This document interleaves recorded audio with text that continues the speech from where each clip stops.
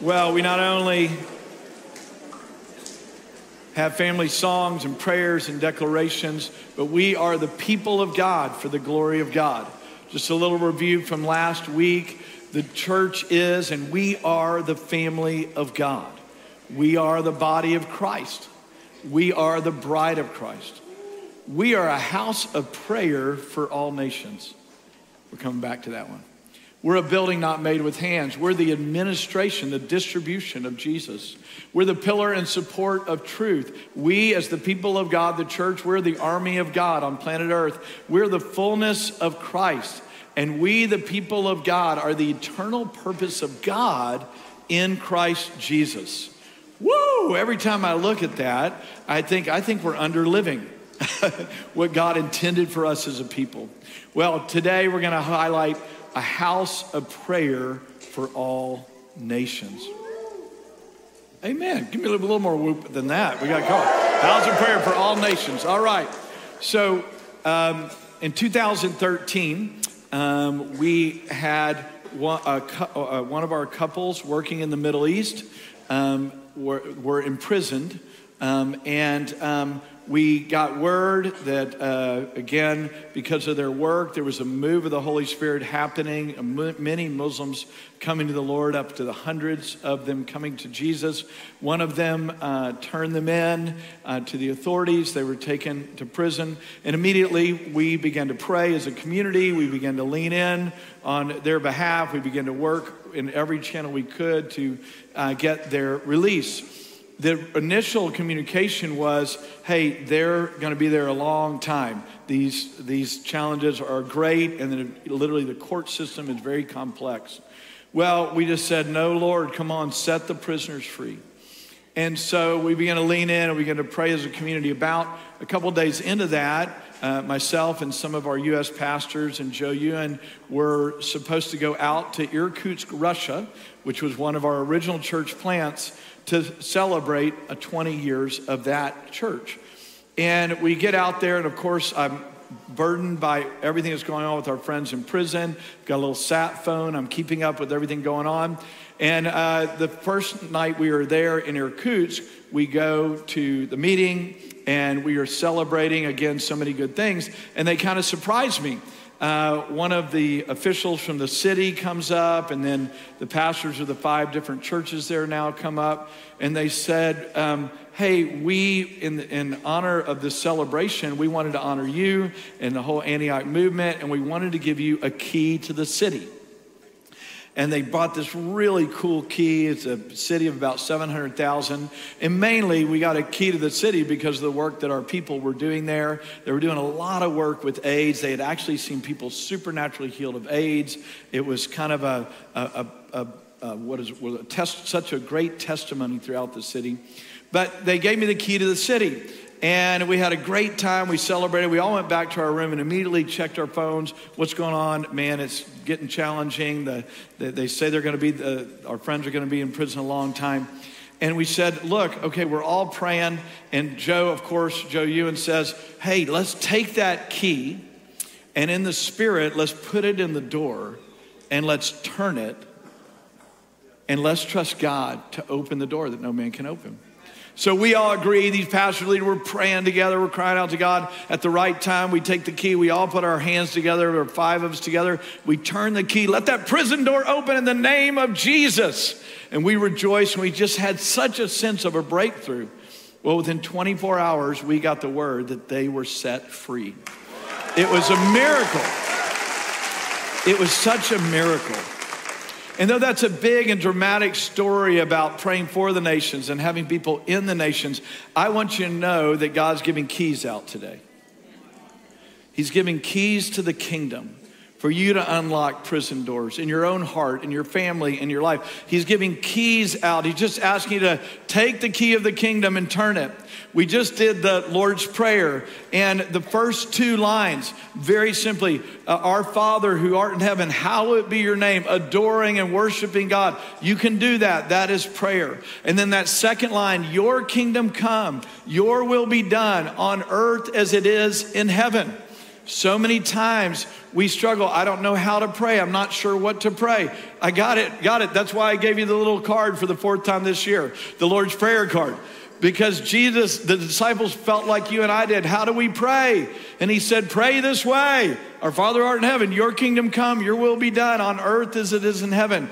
Literally, when you pray that, it unlocks the door of heaven to impart the rule and reign of Jesus.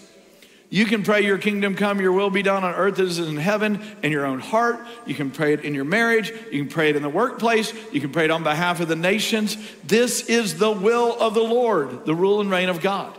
Isn't that encouraging? So everybody can pray. Hey, turn to the person next to you and say, your kingdom come, your will be done in your life in Jesus' name. Go for it. Thank you for doing that. Powerful day already. Everybody just got the will of God, prayed over them. But it's been a fun week kind of thinking about this message. I have a friend, Michael Sullivan, and he has been on this journey of adoring God. And his whole kind of revelation is to adore God is a door into heaven, is a door forward, is a door for where I need to go. When I adore him, it opens a door. Does that make sense? When we worship God rightly and we see him for who he is, it opens a door of faith, it opens a door of hope, it opens a door of love, it opens a door for prayer. As we open our hearts in adoration to God, it opens up things. We just experienced that as a community. The worship was so sweet because we were opening up our hearts. We were adoring God for who he says he is. He's worthy, he's holy, he's right, and it opens up everything inside of us and lets us begin to see clearly again. To adore is adore. And the other thing that Michael and I were talking about this week is this whole idea that at certain elevations, snakes can't live. Now let me translate this. It's called living above the snake line. In many cultures, 9,000 feet would be the snake line, and other places, 11,000 feet would be the snake line. But when we live above the snake line, we have nothing to fear. The snakes can't have you. So if you're camping at 11,000 feet and you're scared of snakes, you're great. You don't have to worry about it. Snakes can't live above the snake line, they call it. When we adore God, when we come, if you will, above the snake line in worship and prayer and in trust in Jesus, we're no longer wrestling with flesh and blood, trying to get the snakes out of our life, if you will, but we're coming from the throne room and we're declaring the rule and reign of God. Excuse me, good water. Rule and reign of God. That thought choked me up. It's amazing. We're declaring the rule and reign of God. It's going to get better. Just keep talking. We're declaring the rule and reign of God into our situation. So let me encourage you with a scripture around that. Ephesians 2, 4 through 6. But God, being rich in mercy. That's a good thought right there. Rich in mercy. Because of his great love with which he loved us, even when we were dead in our transgressions, made us alive together with Christ. By grace you have been saved. And he raised us up with him and seated us with him in heavenly places in Christ Jesus. So there it is. Through the blood of Jesus, the door is wide open. He seated us judicially with him in heavenly places. He put us above the snake line so that we feel that we can have confidence to pray, Lord, your kingdom come, your rule and reign be done in our lives in any situation and among us. So often what we feel like is beggars clawing up from earth. Just give me a little help. Just give me a little help. Jesus said, I gave you my cross, my death, burial, and resurrection. You trust in me by the Holy Spirit. You literally live with me in heavenly places. So let's do battle. Let's declare my righteousness, my glory, and my grace from a place above the snake line, not in and among the snakes. Okay? Hopefully that gets us going here, right framework. And obviously we've already talked a little bit about it, but why do we pray? Why does God ask us to be a house of prayer for all the nations? And though there are many things we could talk about, I just wrote down a couple, because our need is great and their need is great. Our need, here are the basic needs of mankind. I need salvation. I need forgiveness of sin. I need to know that there's a Savior out there. I need healing. I need mental health grace. I need relationships challenges. I need help and hope in my relationships, my finances and provision. I need to know God's will and God's purpose for my life. I need to know how to be a witness for Jesus. And I love this one. I need to know the joy of the Lord as a son or a daughter of the living God. And when I pray rightly, when I live to adore him, and when I pray his rule and reign of my life, these things are not only available, these things are the very things that God gives us power to see his grace show up over and over again. Last Sunday, if you guys were here, Zach Jones, one of our zone pastors, got up and shared his story of seeing breakthrough in a friend's life. And the way it started was this. Zach talked about, he was sitting in a meeting that we were all in, and he said he was a little distracted because he was just reviewing the needs of his friend's life. One, a woman that they're family friends of, she has a tumor. Another person had a cancer return. Another person had a kid away from the Lord. Somebody else had a struggle in another way.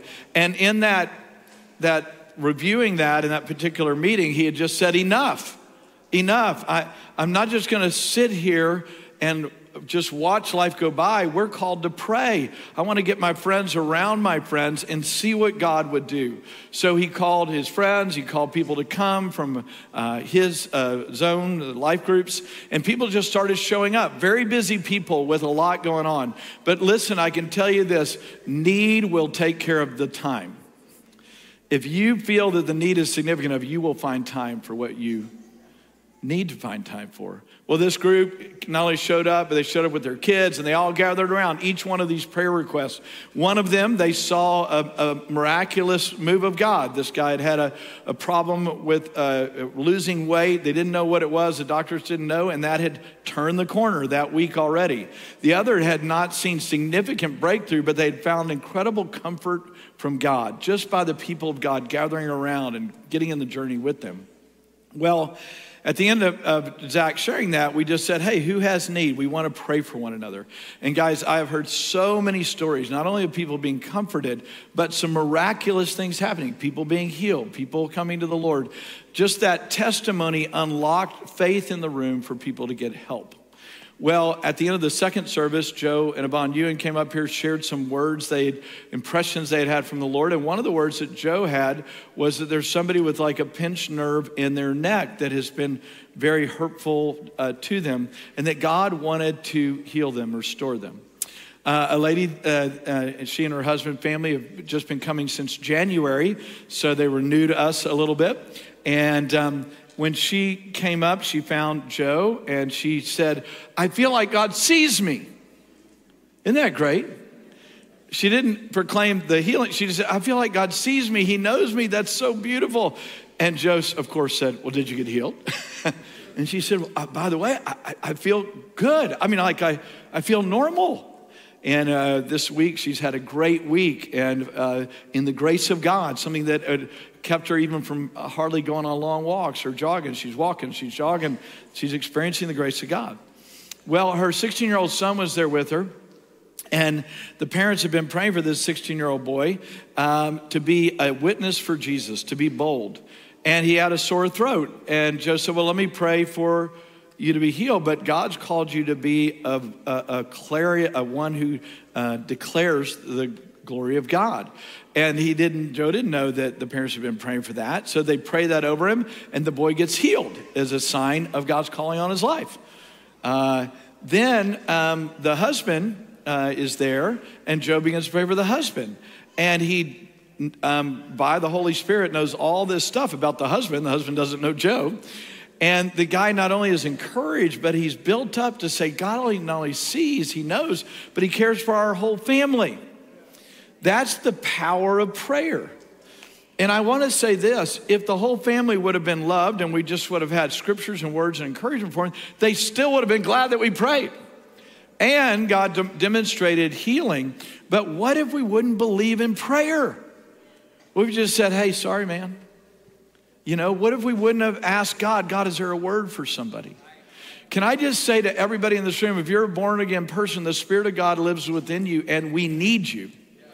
We need you to be a person of prayer in the simplest form. Lord, your kingdom come, your will be done in my life today. Your kingdom come, your will be done in my home today. Your kingdom come, your will be done in my cubicle today. Your kingdom come, your will be done in my neighbor, my friend. When you pray that, it's like a key that starts unlocking supernatural things that people desperately, desperately need. Well, let me take you on a little quick run through the scriptures to land on this house of prayer for all the nations. The beautiful thing about God is that he always has wanted to communicate with us. He created Adam and Eve for somebody to talk to. Of course, the Father, Son, Holy Spirit, they were doing fine. They are not deficient. But God created male and female that we might walk and talk with him and partner with him for his glory. Actually, our definition of prayer is this. We got to throw it up there. Definition of prayer. I think we got it. Prayer is union with God through praise, worship, and thanksgiving. Communion with him, walking and talking with him, and then partnering with him to see his plans come to pass. Of course, there's all kinds of other definitions, but I love this union, communion, and partnership because it goes back to Adam and Eve. They had union with God. They had communion and love with one another, and then they were partnering to multiply the glory of God in the earth. Well, you know the story. Sin comes in, and God doesn't change his plan to communicate with man, to partner with man, to commune with man, but man no longer can see because of sin. So then God, of course, out of his mercy, begins to communicate with Abraham, Isaac, and Jacob. He speaks to a man named Moses. I love it. It says this about Moses. God spoke to Moses face to face as a man speaks to his friend. I remember reading that as a young man and falling on my face and weeping and saying, God, I want to be one of your friends. So he speaks to Moses, and then not only did he speak to Moses to deliver the people, but then he sets up a tabernacle that there's a temple of worship. There's a place for people to see the glory of God, but it's reserved mainly for prophets, priests, and kings. And so, yes, God is around, but not all the people are able to engage. We see God speak to David. David brings the Ark of the Covenant where the presence of the Lord was. He reestablishes it. They hire a bunch of singers and worshipers because the whole deal is there's got to be an aroma of worship and prayer going up in the earth somewhere. And we're the people of God, and it needs to be us. Well, of course, Solomon then builds a structure and a permanent temple. And the interesting thing about Solomon's temple is that when the power of God came on the temple to declare that this is the worship place of God, it goes, that famous passage that we are familiar with is, if you guys don't honor God as worshipers of him, and Israel, when you fail, this is where 2 Chronicles 7:14, if you fail, you can literally return. If my people who are called by my name will humble themselves and pray and turn from their wicked ways, I will heal their land. So even in the Old Testament, God made a way forward even if we didn't worship and pray as he made us to do. Okay? So in the midst of this, Isaiah prophesies this, Isaiah 56:7. And he says this, those I will bring to my holy mountain, and I will make them joyful. Everybody say joyful. Joyful in my house of prayer. Back to the adoration as the centrality of worship and prayer. Their burnt offerings, their sacrifices will be acceptable on my altar, for my house will be called a house of prayer for all the nations. So Isaiah is declaring what you're seeing through the children of Israel, what you're seeing through this temple and worship, what you're seeing through prophet, priests, and kings is about to become a reality for everyone. Jesus shows up on the scene. He has this encounter with a Samaritan woman, somebody who would not have made it into the temple. and she is broken. She's had 4 husbands. She's living with this guy. Jesus reads her mail and all that. She's undone, and she said, Jesus, what do I do? You've revealed my heart. I'm just a woman. What do I do? And here's what he said in John 4:20. Our fathers worshiped in this mountain. She was basically saying, where do I worship? Do I worship you? Do I go to the temple? I can't go to the temple. What do I do? And Jesus said, our fathers worshiped in this mountain. You people say that in Jerusalem is the place where men ought to worship. And Jesus said to her, woman, believe me, an hour is coming when neither in this mountain nor in Jerusalem will you worship the Father. But an hour is coming, and now is, when the true worshipers will worship the Father in spirit and in truth. For such people the Father seeks to be his worshipers. So here's what he's saying. Hey, you don't have to go to the temple anymore. I am the temple. You don't have to go to this mountain or that mountain. I am available for everyone all the time. He was prophesying after his death, burial, and resurrection, but he is also declaring to her, there's hope for you. You're a Samaritan, you're broken, you're out there, but not with me, because worship can go up anywhere, anytime. And I'm offering that to you. I'm offering you living water by the Holy Spirit. So no matter how distant you feel from God, the distance is literally a prayer away.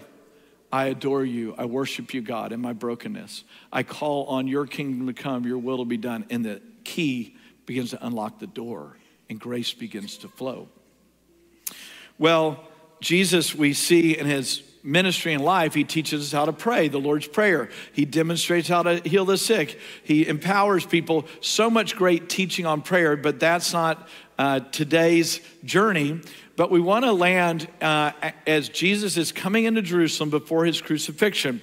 And he comes into Jerusalem, and that's where they all yell, Hosanna, and the king is coming to Jerusalem. We know from history that that's going to be his crucifixion, but everybody else doesn't know that. And Jesus goes directly to the temple, and here's what it says in Matthew 21. Jesus entered the temple, drove out all those who were buying and selling in the temple. He overturned the tables of the money changers and the seats of those who were selling doves. Jesus is ticked. He is. And the great thing about Jesus is if he's angry, it's righteous anger. You ever try to convince somebody that your anger is righteous? Maybe not. But Jesus, for sure, if he was angry, it was righteous because he couldn't sin. So this is righteous anger. And it says he's clearing out the money changer. He's overturned the tables, and he said to them, it is written, my house shall be called a house of prayer. In the Mark passage, it says, for all the nations, but you're making it a robber's den. Now, verse 14 is often left out. He comes, he turns over the money changer, he clears out the house. He proclaims this is supposed to be a place of the nations and for the nations, and you guys have defiled it. And then after he cleaned out the house, it says in verse 14, and the blind and the lame came to him in the temple, and he healed them. Whoo! Let me translate this for you guys in a very simple form. Listen, clean out the house. The worldliness, the brokenness, just clean out the garbage to make space for the rule and reign of God. In the temple, they were buying and selling these sacrificial elements, animals, to be right with God. And they were being overcharged, and they were burdens were being put upon them that God never intended. These people were using the people for their good. And he drove it all out, and he said, enough, we're done with all that. I have, this house shall be a house of prayer for everyone to come, and not just for a few. And we're gonna get the world out of this house. Laura and I often say the one thing we want to make sure our home is a place of peace. And so we make sure what goes on our TV, what comes through our devices, what attitudes that we have and actions. Of course, we mess up, but we're quick to repent because our house is to be a house of prayer for all the nations. People should come into our home and find rest, literal house. But that also translates out into our neighborhood. We pray for our neighbors. May this area be a house of rest, a place and space for the glory of God. When you go to work, your cubicle, that's your domain. Your kingdom come, your will be done on earth as it is in heaven. Lord, let your rule and reign come into my cubicle in the name of Jesus. Your car should be a holy sanctuary for the glory of God. Your kids' school, I come in the name of Jesus and for the rule and reign of God, your kingdom come, your will be done. In our elementary school, on my little desk, whatever it is, wherever you serve, you're bringing the rule and reign of Jesus. And when you're not bringing the rule and reign of Jesus, there is brokenness unfettered and no one's there to establish grace. And the world so desperately needs it. My encouragement is clean out the house. That's called repentance. And this isn't a heavy deal. God is so gracious. You just confess your sins and you turn back to Jesus. You clean out the house and you call in the rule and reign of Jesus. Beautiful. So grateful. Well, again, through the life of Jesus, through his death, burial, and resurrection, provision is made now for us to have access directly to the throne room. He ascends to the Father. He says, now I'm going to give you power to live out everything I just told you. When you wonder about the teachings of Jesus on prayer, and you say, well, golly, I'm trying to learn. I don't understand all this stuff. Listen, God has given you power not only to understand how to pray, but he's given you power to pray. And again, back to the simplest form, you can pray well. Your kingdom come, your will be done on earth as it is in heaven. Whenever we evoke God's rule and reign, he comes by his grace. So we see the coming of the Holy Spirit. And it says this, Jesus said, wait for the Holy Spirit, Acts 1:14. These all with one mind were continually devoting themselves to prayer. Devoting themselves to prayer as a community, along with the women and Mary, the mother of Jesus, with his brothers. So they're waiting on the Holy Spirit. They're doing their part. They're partnering with God. And the Spirit of God falls. The power of God comes on this community that was praying together in unity, and they began to speak with other tongues. And the uniqueness about this manifestation of tongues was they were speaking in the known languages of the people around them, languages they did not even know. And the people were stunned, and they were speaking of the glory of God. And they said, what is this craziness? And Peter says, this is that was prophesied through Joel, that the Spirit of God will fall on all flesh, and your sons and daughters will prophesy. Your sons and daughters will declare, both male and female, anyone under the rule and reign of Jesus, filled with the Holy Spirit of God, you'll now have authority to declare the rule and reign of God into any and every situation that you are in. We see the church now meeting house to house, the people of God, like we're meeting here. And it says this, Acts 2:42-43. They were continually devoting, everybody say devoting. That's painstaking diligence. They were in it, wholehearted. They were continually devoting themselves to the apostles' teaching, to fellowship, to the breaking of bread, and to prayer. And everyone kept feeling a sense of awe, and many wonders and signs were taking place through the apostles. Woo! I want wherever I am to be a house of prayer so that when people walk into it, they sense the awe of God. I love that.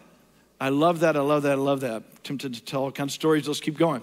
So the rule and reign of God now, they're diligent to pray. And then Acts 3:1 says this, now Peter and John were going up to the temple at the 9th hour, the hour of prayer. So they had a personal connection with Jesus. They had a house-to-house connection with Jesus.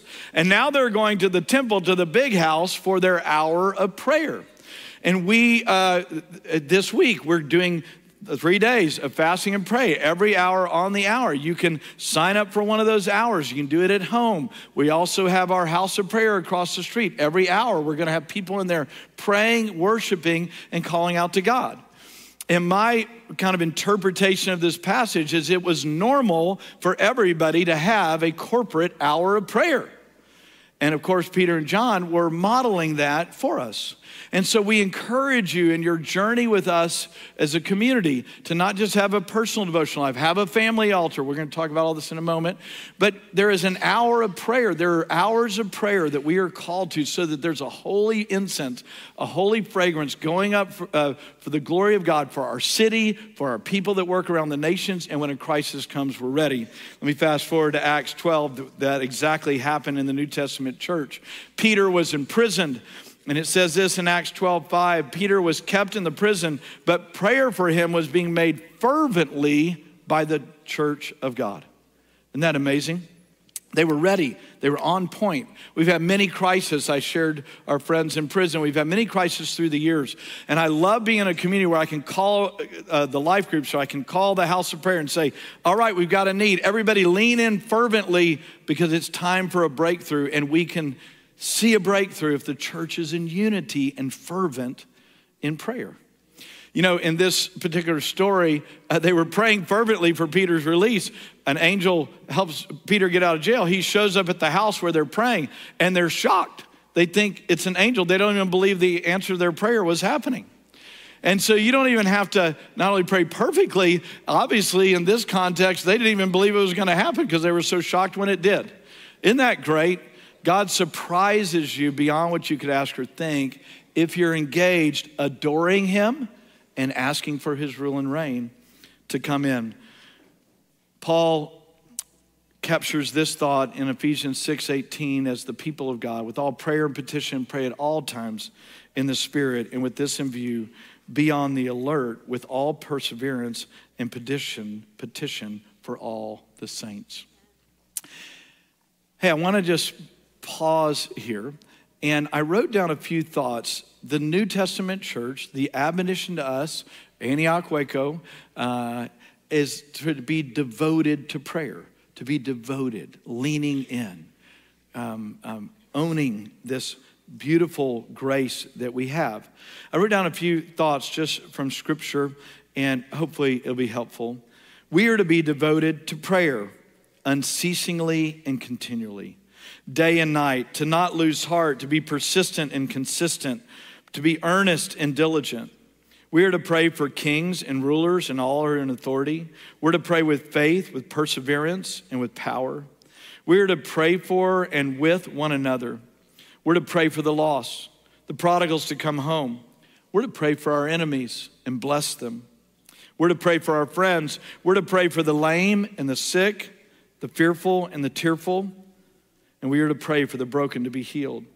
We are to resist the devil, draw near to God, to contend for the kingdom to come and to receive the grace of God. We're to abide and commune, bind and loose, take by force and bring into every situation under the rule and reign of Jesus.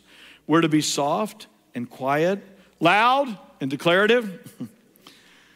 It is what we are made for, and it makes our faith not religious, but real and present. Not just waiting for then, it is to be fervent, continual, with thanksgiving and full of worship. We are to pray in the Spirit and with understanding, with groaning and quiet waiting and listening. Prayer is an ocean of discovery for a lifetime, for it is a lifelong journey of union, communion, and partnership with the God of the universe for his kingdom to come and his will to be done on earth as it is in heaven. And to open up the gates of heaven so the King of glory can come in to our hearts, our homes, our cities, and the nations of the earth, that the beauty and power of Jesus will be known in all the earth. Woo! Devoted, to be a devoted people for the glory of God. All right, we've talked a little bit about why, a little bit about what, a little bit of how, but I just want to end this our time with saying where. And we have this diagram we use often. We call the 5 circles of church. So where do I pray? Obviously, you have all kinds of places that serves out, but I just want to go through it real quickly. Personal devotional life. It all begins and ends with your own devotional life. If you're going to be one who stays connected to Jesus, you got to put the anchor in morning by morning. We had a group recently we challenged to do 30 minutes a day for 30 days. And we said, there's no way to fail. If you struggle or challenge, let's just dialogue and be honest with each other. But I want to encourage 30 minutes for 30 days. And this one guy said, hey, I didn't know if I was going to make it past 5 minutes day one. He said, but now I can't stop at 30 minutes. It's become so alive to me. And another person said, you know, I missed a day, but I realized I missed him. And I wanted to get right back on it, not because I should or I ought or prove anything to you guys, but I missed him.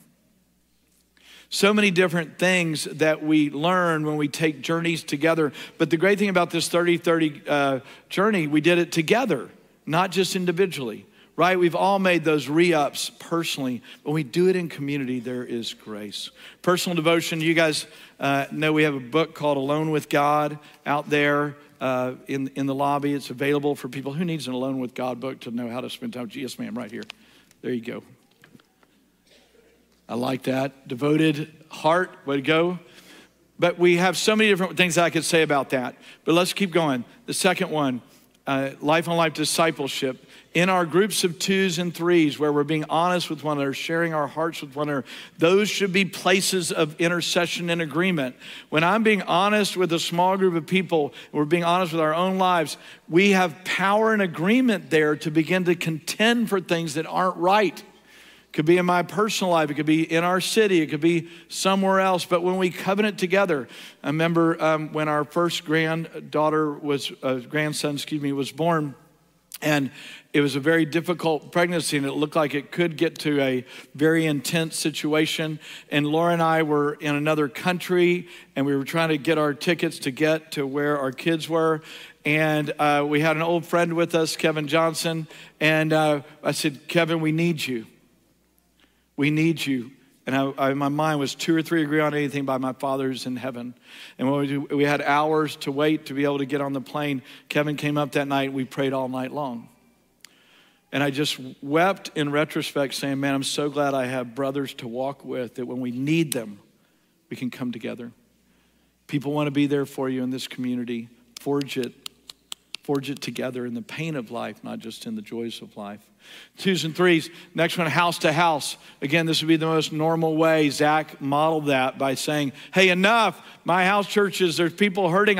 My life groups, I need to call people together to contend for one another. When we were first starting life groups, Laura and I had a bunch of young couples, a bunch of little kids, and we jokingly said, you know, we had more kids than we did adults. We were way outnumbered. It was a wild thing, but we just said we're going to keep doing it. I still remember Danny Weibel holding one of his kids while he was throwing up, while we were having pre-meeting, praying for the meeting, and saying, we're going forward. It doesn't matter. We need God. And early on, we realized we need God more than we thought we did, and some people were struggling, and we just said, let's get together. Let's fast and pray for 3 days. And a lot of the group had not ever fasted before. And they mean like not eat? And I said, absolutely. I said, it's proven that you actually can survive. Now, again, that doesn't mean medical conditions and other things. There's a balance there. But for most people, you can do it. So we laid in. And I remember one little boy that was having a very, very difficult time. And things just changed. I mean, that's all I can say. And with several people in the group, things began to change. And it just made me believe again that if a house church would come together and devote themselves to prayer through fasting and care for one another, that God could do the impossible. Fourth one's the corporate area. We're going to come back to that to finish our time. But let's go to the last one, the last big deal. So this is, as we go out from the church as a praying community for the nations, of the nations, you say, well, Galilee, I know Antioch works around the world, but what about my world? Hey, you are right there, all right? Bring it into the school, bring it into the family. I don't know what to pray. Listen, what did I say? Your kingdom come, your will be done. Not, what did I say? What did Jesus say? Pray, your kingdom come, your will be done on earth as it is in heaven. You got one prayer to go with this week. Everywhere you go, we are salting and lighting this city for the glory of God in our workplaces, in our homes, and in the areas that God's asked us to serve him as a witness for his glory. So I want to land back to that corporate gathering piece. We're gathering the next 3 days with the Antioch movement. That is, 106 locations in 45 nations. We got people planting churches, laying their lives down for the glory of God. In the U.S., we have 48 U.S. churches. Everybody's gathering together to take 3 days to fast and pray.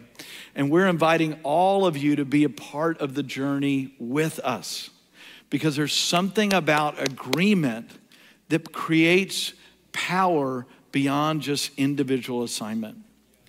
And in one way, I'm putting aside my individual assignment for 3 days to get in somebody else's assignment, to come alongside them for the power and glory of God to be made manifest through our labors, through our work in the world. That QR code that Jeff's gonna show again at the end, you can click in, and the prayer card that you have is telling you, when you click in there, you'll get names of people, ways to pray. But my encouragement, whether it's individual, whether it's with your 2s and 3s, whether it's your life group, house to house, whether it's as you go to work, may we all agree together for his kingdom to come and his will to be done on earth as it is in heaven, not just for this place, but for the nations of the earth. Amen.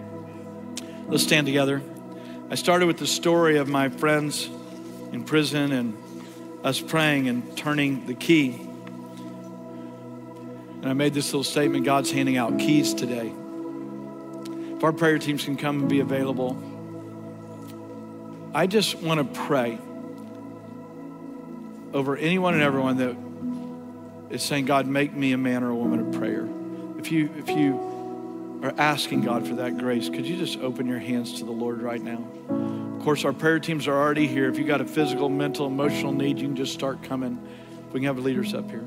I want to pray this. Lord, I pray, would you open up the prison doors in this place today? Would you open the prison doors in our minds or in our hearts or over our past?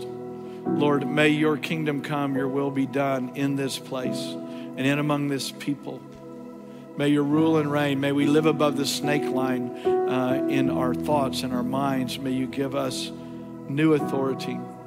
And Lord, where people are struggling personally with a son or a daughter, and I see in my mind's eye like their bedroom door's locked and you don't feel like you have the key to get into the room. And I just want to say, if you're a mom or dad, you have the keys. God will give you wisdom. It may not be in the natural, but he will give you wisdom in the supernatural to unlock that door and unlock that kid's heart. We pray today, God, would you release that grace, power, hope, and help. And I see in my mind's eye, many of you feel like you're in prison, like you got bars, and you're crying out. In my mind, I just see people screaming for help. And I just want you to know, Jesus has unlocked that door. You can walk out of it, and you can walk into the arms of Jesus and to his people for the help that you need today. So if you're in the sound of my voice and you need help, you need prayer right now for anything, you feel like you're in prison, you feel like your family's in jeopardy, you feel like there's a crisis need, or just, man, I am stirred this morning, I need somebody to pray with me. Would you start making your way down wherever you are? We're available for you. And one last prayer I want to do before we worship here to seal God's word. If you're in the sound of my voice and you don't know Jesus, today's your day. Today's your day to be saved. This is your day. Isn't that amazing?